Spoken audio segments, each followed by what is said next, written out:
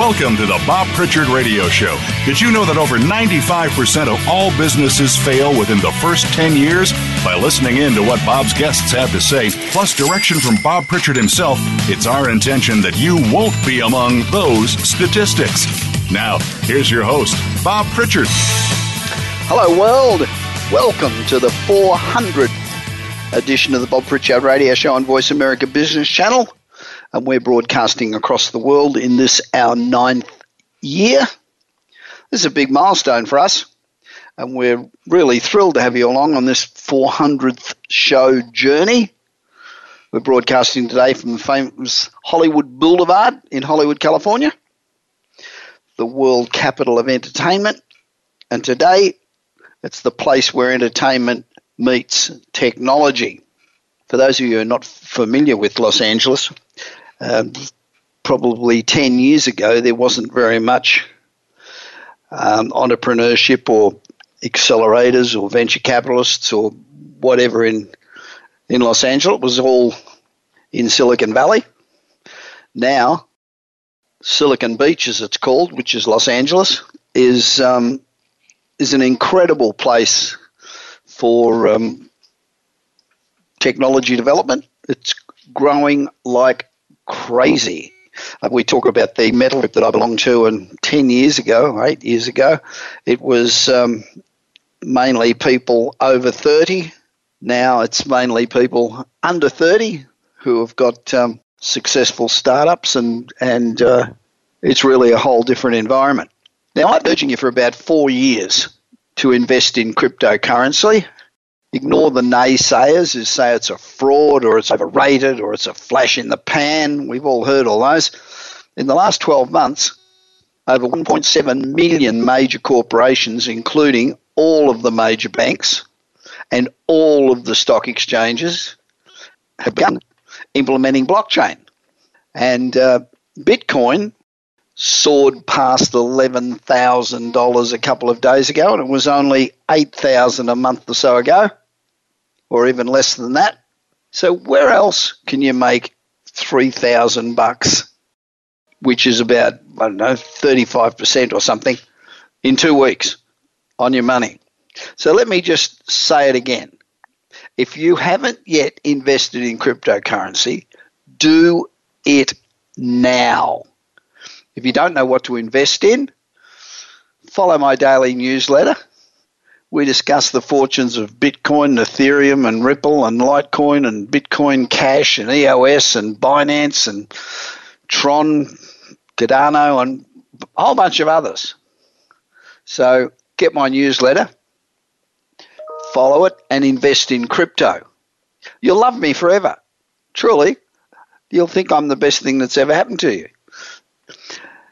So join about 1.75 million other business people and get my daily newsletter. Go to bobpritchard.com. That's Bob Pritchard with a T.com and subscribe. It'll take you 30 seconds. And that'll help you unlock the riches that you deserve. It's not only blockchain I've given you, Bitcoin, cryptocurrency I've given you tips on. I've given tips on health stocks and a whole range of other things.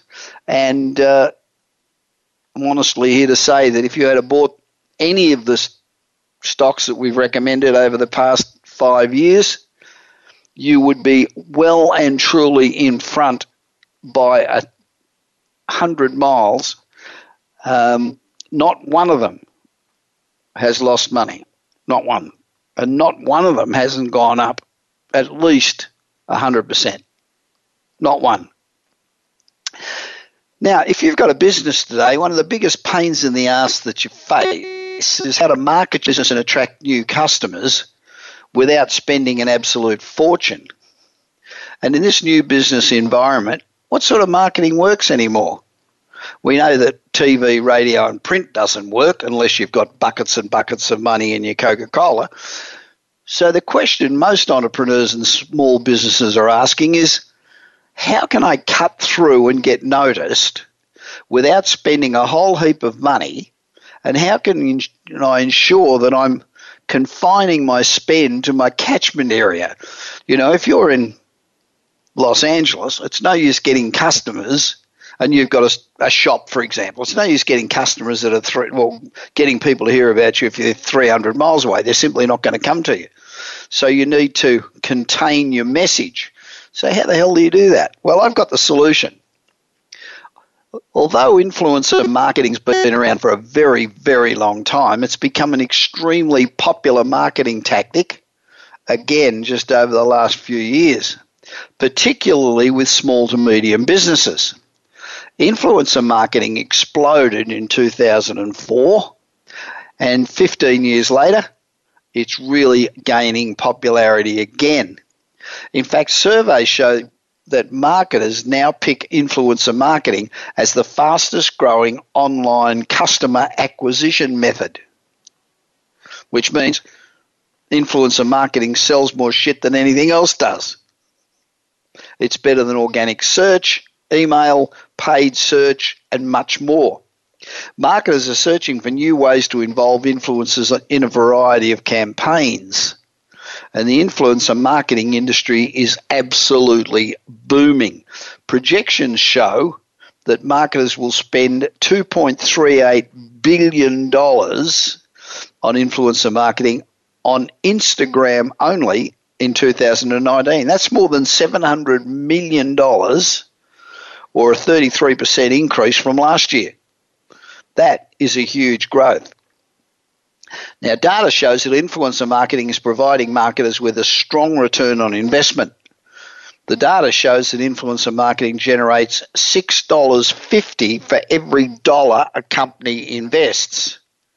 Now, if you're buying a local newspaper and you go out and spend $1,000, can you honestly say that you get $6,500 back from that ad? No, of course you can't. In fact, you don't.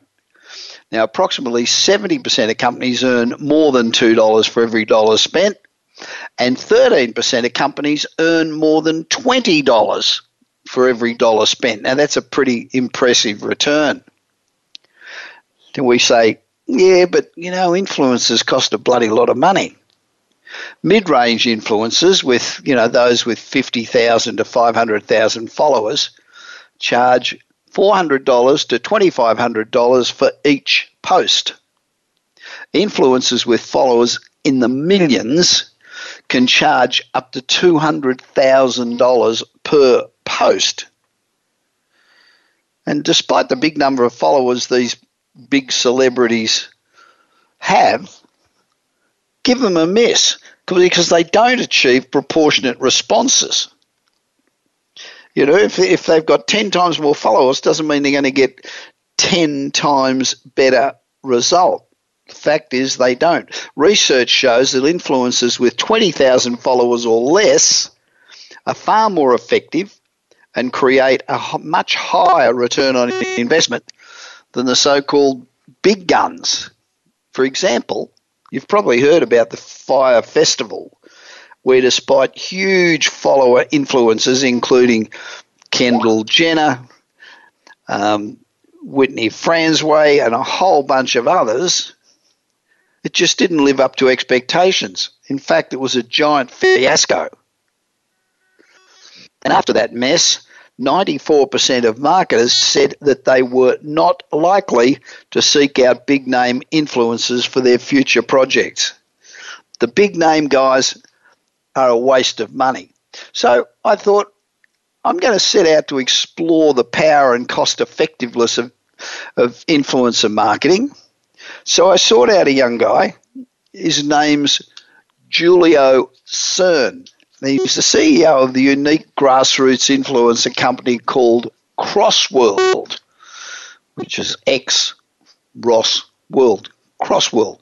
And they came about when he was launching an online marketplace combined with a fitness app. He knew the fitness industry was a competitive field, so he sought methods that he could use to take his product to market effectively and inexpensively. He consulted with a growth hacker who specialised in optimising Facebook advertising, but after several meetings he realised that growth hacking was just data science and that you still needed a substantial marketing budget. So growth hacking that didn't quite make sense to Julio with his limited budget. He needed to find an affordable solution that would spread the word about his services to as many people as possible who lived around the area where his service was available. That makes a lot of sense, and a lot of people don't do it. Then a light bulb moment came on for Julio. Instagram influencers. Wow, that's what I need to do. So he started to research how he could leverage Instagram influencers to market his service. After a hell of a lot of research, Julio quickly found out that his options were limited, expensive, and with no guarantee that these agencies, or platforms if you like, would reach people who lived near the area where he needed to market. So he decided to find the influencers himself. And after 30 days and over 150 hours of his time, he hired 10 influencers. When he went to the market to start onboarding fitness studios to join his marketplace, this is the interesting part, he found that the businesses were more interested in how he found his influencers and how much he paid them than they were interested in his service. At this point, and this kid's really smart, he realised it was a no-brainer for he and his team to pivot their focus towards creating a platform to help small to medium businesses eliminate the pain points of influencer marketing. This is smart. Today, Crossworld is the only highly localised influencer marketing platform that is extremely affordable and fully automated. And that makes a difference. That makes it simple for clients to come on board and very effective. With over 250,000 vetted and qualified experienced local influencers across America today, and also, importantly, across all major industries, because you'll use different influencers for different industry channels. Crossworld's growth is rapid. It's also the only influencer marketing company that guarantees its results. Now, if you've been in the business for a while, how many advertising mediums can you think of that guarantee their results? You go to advertise in the newspaper, they say, oh, we guarantee our results. Never. None that I can ever remember, but Crossworld does. And very effectively. Now, UK business guru Chris Ducker, who we've probably all heard of, one of the most undeniable traits of a real entrepreneur is the ability to be flexible. Now, this is known as the entrepreneurial pivot. Most startups, at some point or another, need to pivot. You start off with a great idea, you kick it off, you start working on it, and then you find that the idea maybe wasn't quite what you expected it to be. So you need to change what you do. You might only just tweak it, and most companies just tweak it. But in Julio's case, he changed his focus completely, and that takes a real entrepreneur to do that. And I found that Julio Cern of Crossworld, which is XROSS World, is a real entrepreneur. He's a very smart young guy. Now, do you get my daily 30-second read business newsletter? We now have about 1.7 million daily subscribers. It takes 30 seconds every day to read, and we tackle a different subject every day. And tomorrow's newsletter, I talk about why you should never use a Wi-Fi in your Airbnb. You make yourself vulnerable to a whole bunch of risks, including scams, hidden cameras, and discrimination. Don't let your guard down while renting an Airbnb. The Wi-Fi can totally expose all your information. And it doesn't have to be the host that's a crook. It could be the last person that stayed in the Airbnb could have compromised the Wi-Fi. So don't take chances. Read my newsletter tomorrow and it'll tell you what to do. Today's interview is with Dave Hodgson He's the director and co-founder of NEM Ventures. It's a venture capital investments arm of the NEM blockchain ecosystem. Dave has 15 years' experience consulting to various sizes of organisations and government agencies and NGOs on technology projects. At NEM Ventures, Dave and his co-founders have formalised a distributed autonomous grant scheme into an investment vehicle with an initial fund size of $10 million in year one for high-tech investments. This is yet another great blockchain project. This is Bob Pritchard, and I'll be back with Dave in just a moment.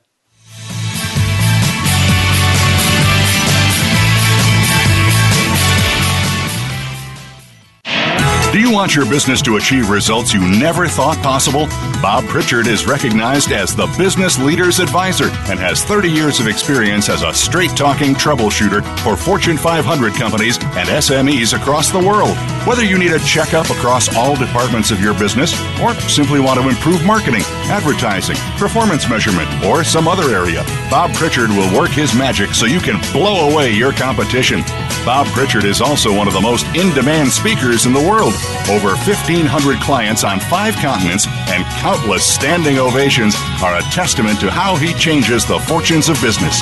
Pick up Bob's new book, Kick-Ass Business and Marketing Secrets, at your nearest bookstore, or visit Bob's website at www.bobpritchard.com. Remember, if you want to be successful, call Bob Pritchard now. Worldwide phone numbers and more information can be found at bobpritchard.com.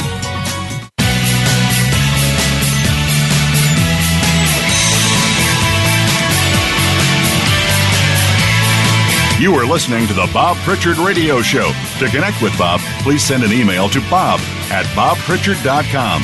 That's bob@bobpritchard.com. Now, back to the show.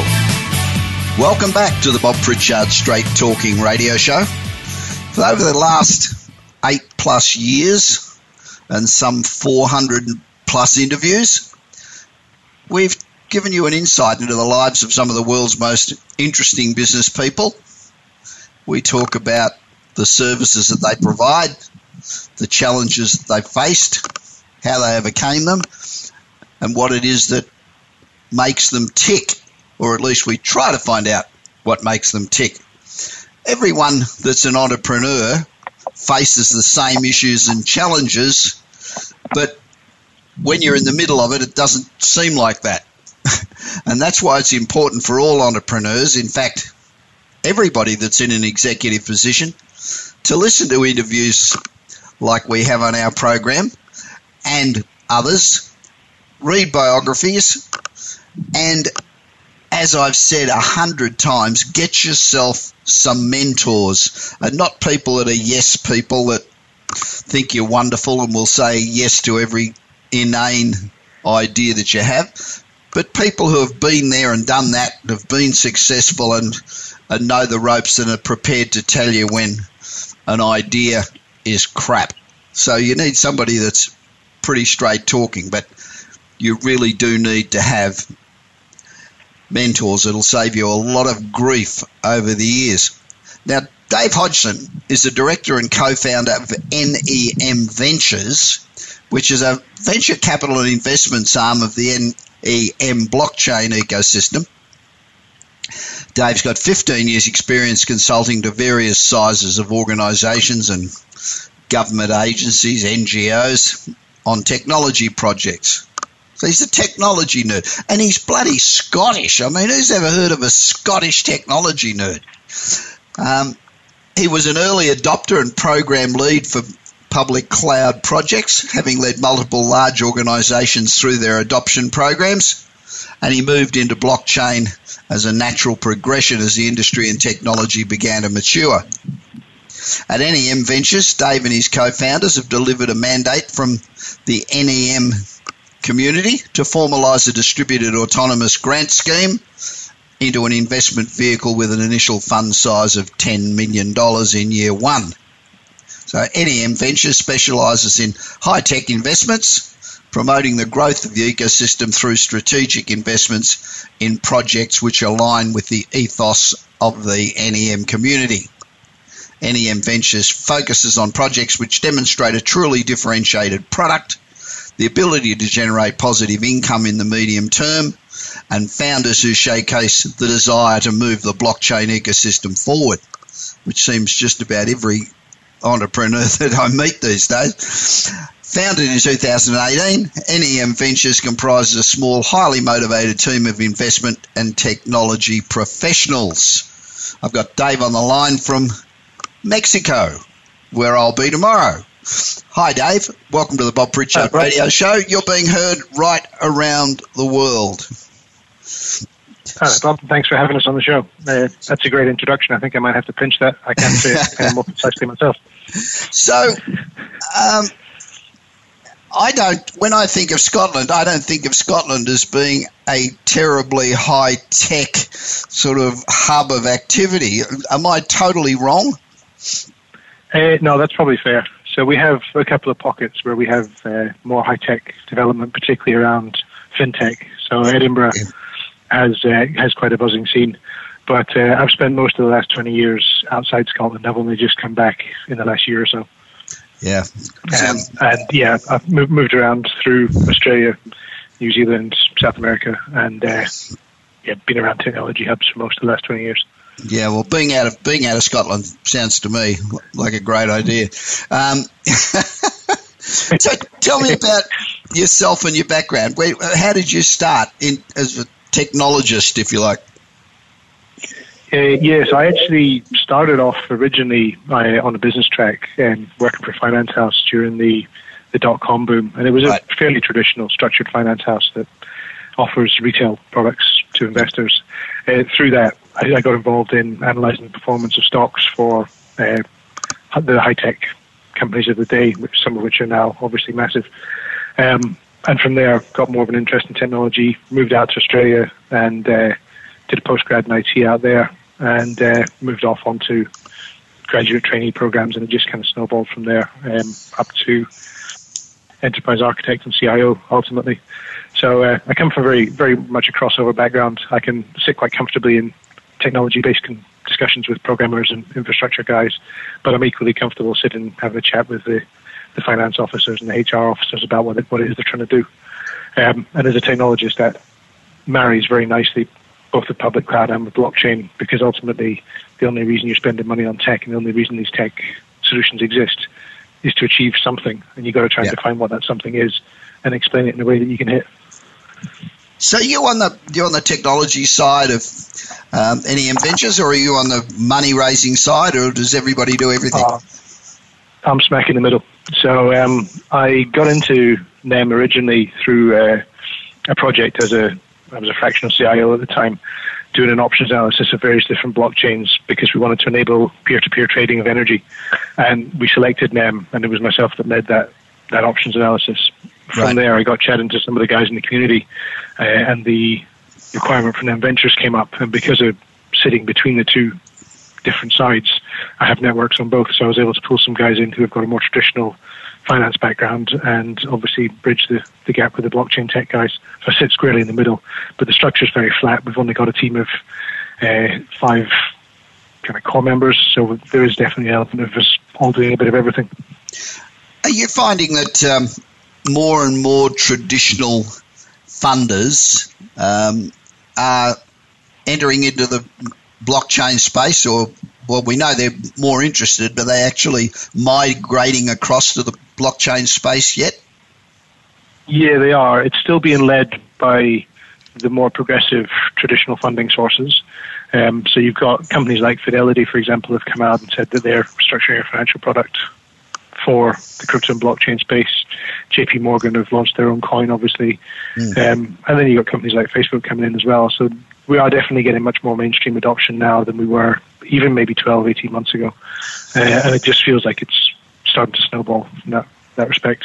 Yeah. We're getting quite a few requests from traditional VCs as well, who know that there's a lot of stuff happening in the space and that there's a lot of investment opportunity there, but don't necessarily have the backgrounds or the capabilities in blockchain to do that. So we've got a few co-investment partners that ask us to funnel projects their way when there are investment rounds that we're not filling the whole round for.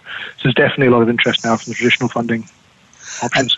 Yeah, and there's so many blockchain opportunities now. We've done a lot of programs on blockchain. I've been a big supporter of blockchain and crypto for a while. Sometimes I wonder why, but I've been like this morning, for example.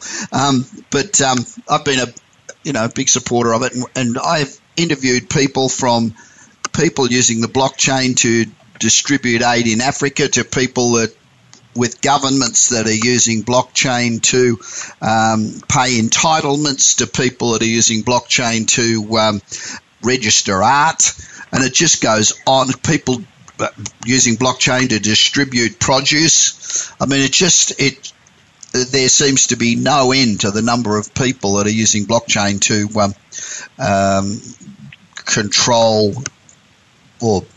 control, I guess. Control's not the right word, but to register trade and all sorts of commerce. Just amazing. Yeah, definitely. I mean, the number of use cases, I'm still amazed even now. Every week something comes in that I'm like, man, I wouldn't have thought of applying it in that way. Yeah. People are getting really creative with how they're using it. And some of them start out from being just a really simplified, secure, robust, scalable database. And really, that's all it is a glorified database. Mm. And then obviously once you get onto different chains, you have automated contracts and a whole different space on that side. And the AI guys now are all getting involved as well, obviously, because it facilitates kind of group learning for them. It's one of the reasons why I got into the space, is that the level of variety that you get right now in the industry is pretty much unmatched in any other technology spaces and the other investment spaces, to be fair. So it just keeps me really switched on and motivated all the time when I get up to all these new ideas. Yeah.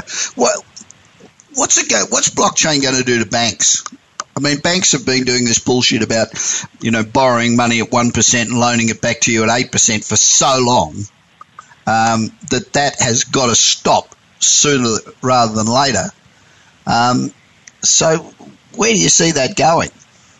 Are we going to become... So we're already seeing a start to it, obviously, particularly the sort of low-hanging fruit of things like cross-border payments, where, I don't know, it might take you... I mean, obviously, with your accent, you're an Aussie, and I'm sure you spent money sending cash back and forth from the US to Australia. Yeah. That might take you 5 days, probably cost you $20, $30, $40. Yep. Alternatively, you could just make a quick Bitcoin transaction, cost you 50 cents, and it'll take like an hour or two. If you did that on them, it'll take you a few minutes and it'll cost you even less. So that's a really, really easy one. There's plenty of low-hanging fruit like that that's already starting to dissipate down out of the banks. The other side, obviously, is that with projects like MakerDAO, for example, we're starting to get now into collateralized loans based on crypto, where you can transparently see who owns what, and it's escrowed automatically, and you don't have to trust anybody in the middle. Yeah, fantastic. It just starts to cut out so many middlemen. You've got loads of efficiencies that can just basically be spread across the community, really. I think banks are probably in for a bit of a rough time over the next few years, and there's still a place for them. Really? Sure, and they're not going anywhere anytime soon. But, my granny's never going to be paying with XCM, I don't think. But I think over time, the importance is just going to drop. I mean, it just seems natural at this stage. We've got enough inertia now. Banks have been such predatory bastards for so long. It is about time that they were disrupted seriously, I reckon. Anyway, that's just my personal opinion. Yeah, it definitely divides the community. There's some pretty strongly held views on both sides. Yeah. So tell me about NEM Ventures. How does it differ from the blockchain and foundation? Yeah, so the ecosystem has 4 main components to it. Obviously, we've got the core technology, which is a NEM protocol, which is broadly comparable with Stellar or Cardano or any of the other chains that do specific stuff. We focus predominantly on enterprise adoption. So with that, we have then 3 partner entities, if you like. NEM Ventures invests in projects that basically are for the good of the ecosystem. They're either building on them or they somehow enhance the experience for the community in some way. And we have a very defined mandate on that. We do manage some partnerships, and naturally we're around things like trading desks and OTC partners a bit more often. just because of the type of backgrounds that the guys have got. Sure. Then the NEM Foundation has a fairly defined mandate as well, so they're focused on product development of anything that is not the core underlying protocol. So that might be mobile wallets, learning portals for training, all of that kind of stuff that supports the ecosystem in general and adds to the experience. They also pick up a lot of the marketing and the comms and the brand positioning and the go-to-market strategies. So this year we've got a launch of version 2, or Catapult as it's codenamed. It's due to come out towards the end of the year. So the foundation are very focused just now on making sure that all of the product delivery drives behind that type of release. We're obviously looking for projects that build on it, but that's very much their focus just now. And then finally, there's an entity that most people wouldn't be aware of if in the English-speaking world, called Tech Bureau, which is a Japanese independent company that actually funds the core development team. So they funded the original tech development and own an enterprise closed source license for that, which they implement with various different enterprises. And I think they're up over 300 now at last count when I was speaking to over Japan. But because it's in the Japanese-speaking community, obviously there's a big disconnect in terms of language there. So it's often not heard of in the English-speaking world. And they're still funding the Catapult development. So they basically own the enterprise license for implementing that over there, and then give the technology open source to the public chain, right? Which is the one that we all use. So yeah, we got those 4 entities basically. So, Catapult, what a fantastic name! That is such a good name. At a time when short as the future, isn't it? Yeah, it's brilliant. At a time when almost every word in the English language is used, I wouldn't have thought you would have been able to get it. No, I'd love to take credit for it, but it was somebody else's brilliant idea. It's a great idea. It's a nice one, isn't it? Yeah, it's lovely. It lends itself really nicely to marketing campaigns as well. Yeah. So when you want to back a project, what criteria do you look for? Yeah, so we got 4 so many projects out measure them on. Sorry, well, that broke up in the middle. What was that one? There's so many projects out there. It must be very difficult to determine, which one to support. Yeah, it definitely is. So we have an initial filter that the project must be able to clearly explain to us how they enhance them, whether they're building on it, whether they're opening up a fiat gateway, taking them to the moon, whatever it is they're going to do. They need to be able to tell us how that helps the community in a coherent way. And then after that, to be honest, the last 3 are probably more like traditional investment houses. So we're looking for a credible team that has a really clear vision, ideally a massive vision so they can scale properly. They need to be able to build a commercially viable product around that or offering around that. We're not interested in backing great technical innovations that have no go-to-market strategy. Right. Otherwise, we become unsustainable ourselves.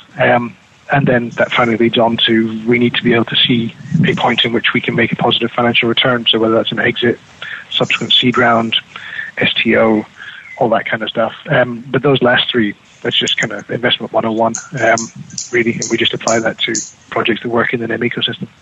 So would you have a situation where somebody brings you a project and they don't have all the technology and whatever else goes with it totally in place yet? Would you go in and help them with your technology skills, or would you say go away and find yourself some tech guys and come back? We do a bit of both. So we will take very early stage ideas. If they don't have any of the tech built, we obviously are a little bit suspect as to how committed they really are to NEM as a product. So that notwithstanding, if they need a bit of help to get that over the line, or if they need introducing to a partner that can help them with that, because we're well embedded in the community and we've got networks in most of the geographical regions, what we prefer to do rather than fix it ourselves is say to them, guys, this looks like a good vision. We can see where you're going with this, but you clearly need a bit of help. Why don't you go speak to these guys and come back in a few weeks and we'll continue the conversation. But similarly, if they've turned up with a tech product that's completely finished and they don't have a business plan or financial forecasts, etc., we will have a look at those as well and have on occasion helped coach people through it. But a lot of it depends on the opportunity and really how credible the founders are and how good their vision is. If we can really buy into what it is they're trying to do, we will give them more support than you might expect from a VC that's not focused on trying to grow an ecosystem in addition to making financial return. Obviously, ultimately, we benefit if the ecosystem does well.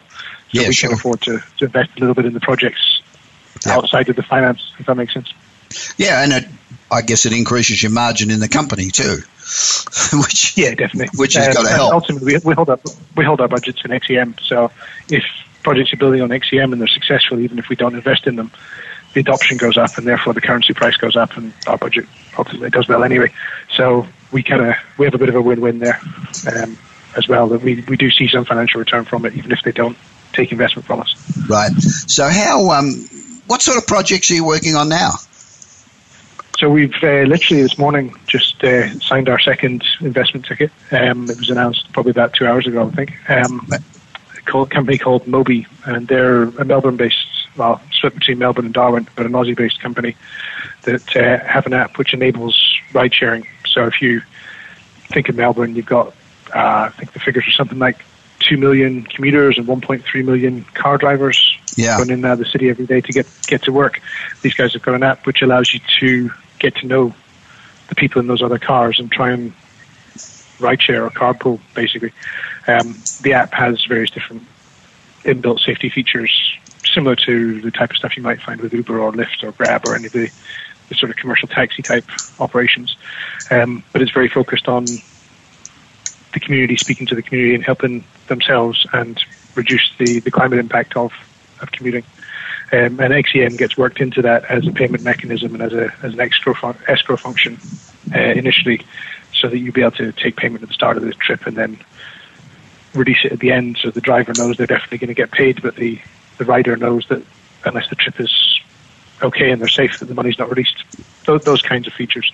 And it's a young startup. The guys are, I think, 21 and 22 from memory. They've been going for about 12 months now. They've already got an alpha product out without blockchain in it, which has been piloted with a couple hundred people. And they've managed to land themselves 3 partnerships with different universities around Australia to help scale that out to the students. So they've got access to, I think it was about 40,000 students and professors and other university workers that they can focus on. It's a really nice little compact business, and it's a fairly early seed stage investment. How's that got any advantages over an Uber or a Lyft? Well, I know Lyft's not in Australia, but let's say Uber. How's it got any advantages? So it's just average. I find out that the guy next... It's a lot less. Could cost heaps less. Because it's not a taxi. So if you're paying for an Uber ride, for example, there's a commercial transaction there, which is, particularly in Australia, is licensed very differently. Yeah, so I know, it's ridiculous. I know, what was it, $15 or something for a ride. Whereas if you go in with your next door neighbour or the guy in the street over the way that you don't know, you're basically just covering his gas fees and a bit of maintenance to the car, and you're not allowed to pay more than a set amount. Otherwise, it becomes a commercial offering. So for the rider, it's a lot cheaper. And for the driver, it means that without having to go out and get a taxi license and run an Uber, you can have some contribution towards the running cost of your car, and you're going there anyway. So it's just a bit more efficient because the car's going there anyway. You just stack some more people in it, basically. Yeah. So how do you guys how does the company make a profit out of that? So all the transactions that come through that payment system, there's a very small percentage taken off it. I can't remember the number off the top of my head. And if you pay an XEM, then you get 20% off that number. Company takes revenue off that. They also partner with enterprises who will pay them to be part of a partnership scheme to allow the app to be white labeled or pushed into their employees to promote ride sharing and carpooling with their employees. Now, companies in most developed countries, and certainly in Australia where the climate change is having a bit of an impact, have targets to help them reduce carbon emissions. That's one way that they can contribute towards that, and they're prepared to pay for a partnership that allows them to roll that out. And obviously Mobi collect the funds on that as well. It has the nice attributes that it scales very easily outside of the initial pilot cities as well. Yeah, so sure. You're going very much for a large number of transactions with a small clip on each rather than high value. And then obviously that relies on scale. Yeah, and I guess from a government's point of view, it's a scheme that actually does take cars off the road. I know Uber and Lyft say that they take cars off the road, but in fact I don't think they do. I've seen research that says that Uber and Lyft actually increase the number of cars on the road at any time of the day. Where this it certainly does definitely lift cars off the road or lift the load on public transport. So you might generate more seats on a bus. That means that they don't need to stick on a second bus, for example. Or it's a very simplistic example, but yeah, it definitely can contribute towards it. And there's schemes around. So I've spent quite a few years in New Zealand, and there's certainly plenty of rideshare and carpooling schemes around already that don't involve blockchain and are done with paper forms, etc. And they've definitely proven it has an impact on city commuting, particularly. And with the uni partnerships, it's particularly interesting because a lot of the students tend to live in the same zones of the city, and they're all going to the same place. And you're dealing with large numbers of people at the same times of day, quite often outside normal commuting hours. So their public transport offerings might not be quite so frequent and all that kind of stuff. So it actually does help them. Yeah, generally with their lives. It helps them meet other students as well. So you got the social aspect to that type of commuting. Yes, sorry for the little chuckle in the middle of that, but I was having trouble understanding New Zealand and cities with traffic problems. There's only 5 people live in the whole bloody country. Yeah, we've only got 2 roads, so it's all right. Now, Wellington and Auckland have pretty bad traffic problems actually because the infrastructure is not set up to deal with the number of cars that are on it. Yeah. It's just that the roads are heaps smaller than Melbourne. Yeah, that's right. They are. How has them ventures fared coming out of the bear market of 2018 and during the first few months of 2019? Because it looks like we're going into a pretty bullish time now, I reckon. Yeah, I mean, if you ignore the last sort of 24 or 48 hours worth of prices, which feel like a blip, I'd agree. It feels like we're definitely now into bullish territory, and we're certainly very bullish on markets in general and XEM. We've actually fared very, very well because, weirdly, we're probably one of the only VCs that founded in the middle of the bear market. So yeah. One of the motivations for founding NEM Ventures was to ensure we had a sustainable return going back into the community's funds, so the reserve pools. And obviously in the middle of a bear market, that need just becomes that little bit more amplified because prices are falling and the values of budgets are going down. So weirdly, NEM Ventures as an entity fared fantastically from the bear market because it was one of the things that propelled us into existing. In terms of investments, we had the same challenges as everybody else with falling prices. We do have a trader that works for us pretty much full time. He's been doing a fantastic job of keeping us afloat and actually profitable even in the bear market. And obviously coming into the bull, we're now we're fairly aggressively positioned to try and take advantage of that upswing. Yeah, and I guess because there's such a great interest in the area, you would continue to attract money even in a bad market because you're not after all the money. You're only after a fairly small lick, really, and that would be less. And particularly when the property sucks. The share market sucks. Where are you going to put your money? So putting your money into something that's new and on the cutting edge of something as hot as blockchain, you'd think that you wouldn't have trouble attracting investment.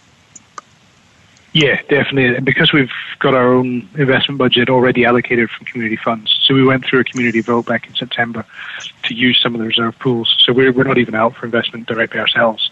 But there are also very few people who are, or not very few, but few people who are writing tickets in the middle of the bear market. Yeah. But because we want to increase adoption on the blockchain, we're one of the companies that are actively investing in the middle of it and actually still giving money out effectively or investing money to create commercial gain off it. So we're helping drive that recovery. At least we believe we are. Yeah. It's obviously very, very difficult to know actually what's going on in terms of the trading volume. But I certainly personally am extremely bullish on multiple coins just now and the industry in general. I wouldn't be in it if I wasn't. So. Yeah. While you're saying you're bullish on multiple coins, I'm bullish on platform coins. I'm not so bullish on the regular coin that some guy dreamed up because he thought it was a good idea. But platform coins. I only invest in the protocol level coins personally. some of the projects that have utility tokens have really solid use cases, and you can see where the utility might come from. But personally, I prefer the platform coins as well. It's a lot easier to tangibly see where the value comes from. Yeah, absolutely. I agree. So you had a sort of a boring, traditional, boring old finance background. What skill set have you brought with you from that period to any ventures that has been a big advantage for you? Yeah, so my finance background wasn't vast. I probably spent maybe 2-3 years, something like that, at a finance house. But because a lot of the time I was literally in the call center justifying performance of various different trust funds based on technology trends, and it was very fast-moving technology back then. We're going back to probably 2000, 2001. So you were the apology guy. Pretty much, yeah, just as the technical burst, trying to explain why it had happened and what was going on, etc., to sometimes mature investors, but generally retail investors. That kind of quick-moving market, in particular falling market, there's a lot of similarity between what we were seeing then and what happens in crypto today. So jumping on exchanges and watching all of the various different technical analysis charts, that stuff's still the same. Right. There's new additions to it, probably 25% of new measures in there, and certainly different pricing patterns and cycles to look for. But the baseline analysis is still pretty similar. I also was involved a bit in Forex back then as well, and that's pretty much pure speculation. So when you get into speculative bubble on crypto, and obviously they do happen in cycles, responds very similarly. But from there, I jumped over to IT. So I was probably 2 or 3 years in finance, and then 15 years in enterprise IT projects, and the latter half of that predominantly in energy and startups.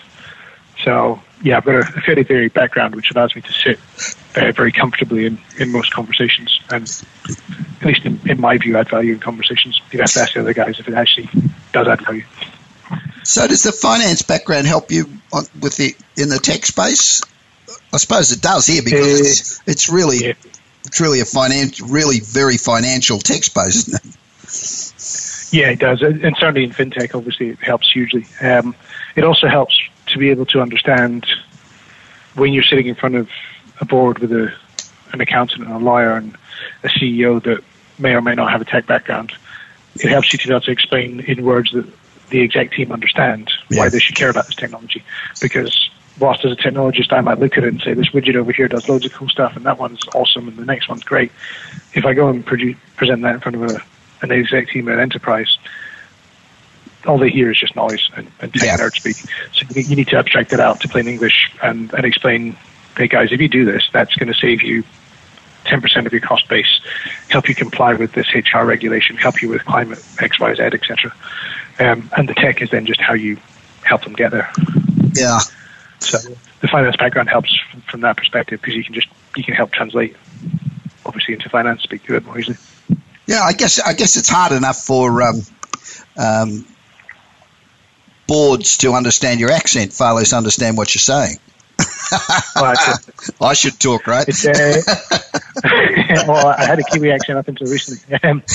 Weirdly, this is actually a really softened version of the accent where I'm from. So I'm from a little fishing village in the far north, and that accent's tough even for me now.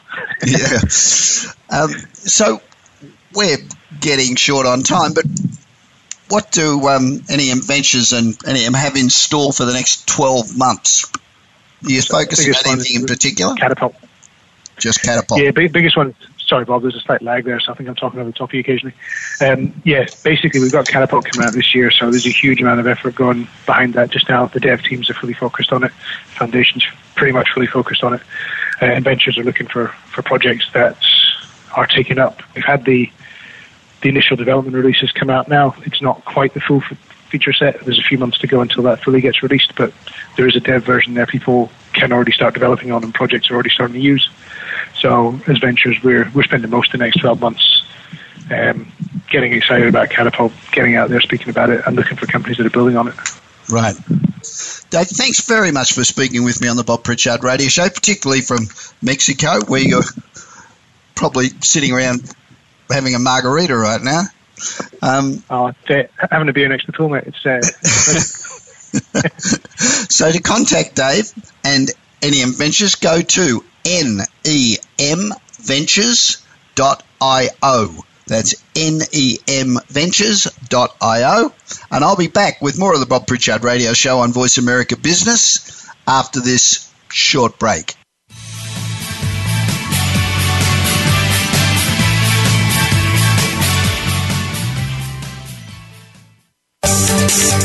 From the boardroom to you, Voice America Business Network.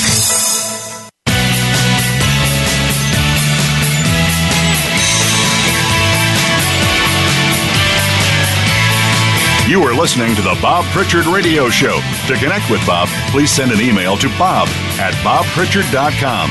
That's bob@bobpritchard.com. Now, back to the show. Welcome back to the 400 Bob Pritchard Straight Talking No Bullshit Business Radio Show, coming at you on Voice America Business Network and broadcasting across the world from our studios on Hollywood Boulevard in Hollywood in California. Did you know that 66 million years ago, as probably before most of you were born, a 6-mile wide space rock, can you imagine a 6-mile wide rock, caused a tsunami in the Atlantic Ocean, along with earthquakes and landslides up and down what is now the Americas? A heat pulse baked the Earth, and the likes of Tyrannosaurus Rex and its friends died out, along with more than 75% of the planet's species. That was devastating. Since then, there's been 4 additional occurrences of mass extinctions on Earth. Scientists believe that a devastating mass extinction event is taking place right now, today, the 6th of its kind in Earth's history. Global fauna is being decimated on multiple fronts. We've got hotter oceans, deforestation, and climate change is driving animal populations to drop in unprecedented numbers. And humans are driving these alarming extinction trends. Current extinction rates are 1,000 times higher than they would be without humans. Up to 1 million plant and animal species face extinction due to human activity. A 2017 study examined 27,600 vertebrate species, about half the overall total, and more than 26,500 are threatened with extinction. The IUCN predicts that 99.9% of endangered species will be lost this century. The UN report also estimates that insects are dying off at record rates. If the trend continues, the Earth may have no insects at all by the end of the century. Now, that's a major problem because insects like bees and hoverflies and other pollinators perform a crucial role in fruit, vegetable, and nut production. Plus, bugs are food sources for many birds, fish, and mammal species, many of which humans rely on for food. And insects aren't the only creatures taking a hit. In the past 50 years, more than 500 amphibian species have declined worldwide, and 90 have gone extinct, with at least 2,000 species in danger of extinction. And the loss of even one species could cause an extinction domino effect, causing the entire community to collapse. So events like climate change can multiply these effects up to 10 times. The loss of one species can make more species disappear.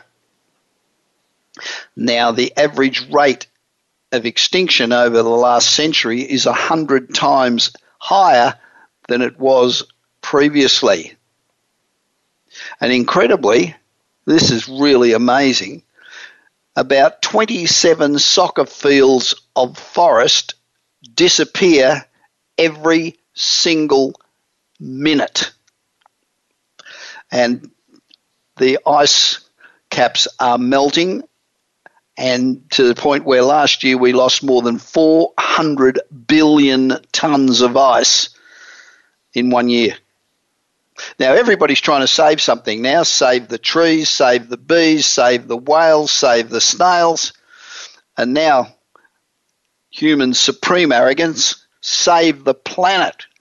Now, we don't even know how to take care of ourselves. We haven't learned how to care for one another. And we're going to save the planet? And by the way, there's nothing wrong with the planet. The planet's fine. It's the people on the planet that are fucked. Now remember, if you're not living on the edge, you're taking up too much space. It's easier and much more rewarding to do the impossible than it is to do the ordinary. If you're always trying to be normal, you'll always be boring. And you'll never know just how amazing you can be. So thank you for joining me today for my 400th show. It's a big milestone for me. So now we'll go out and celebrate. In the meanwhile, have a great week. Continue to be successful, because the alternative to success really sucks. This is Bob Pritchard. You've been listening to the Bob Pritchard Radio Show. Please join us again next Tuesday at 8 p.m. Eastern Time, 5 p.m. Pacific Time on the Voice America Business Channel. Until then, enjoy another week of success in your business and your life.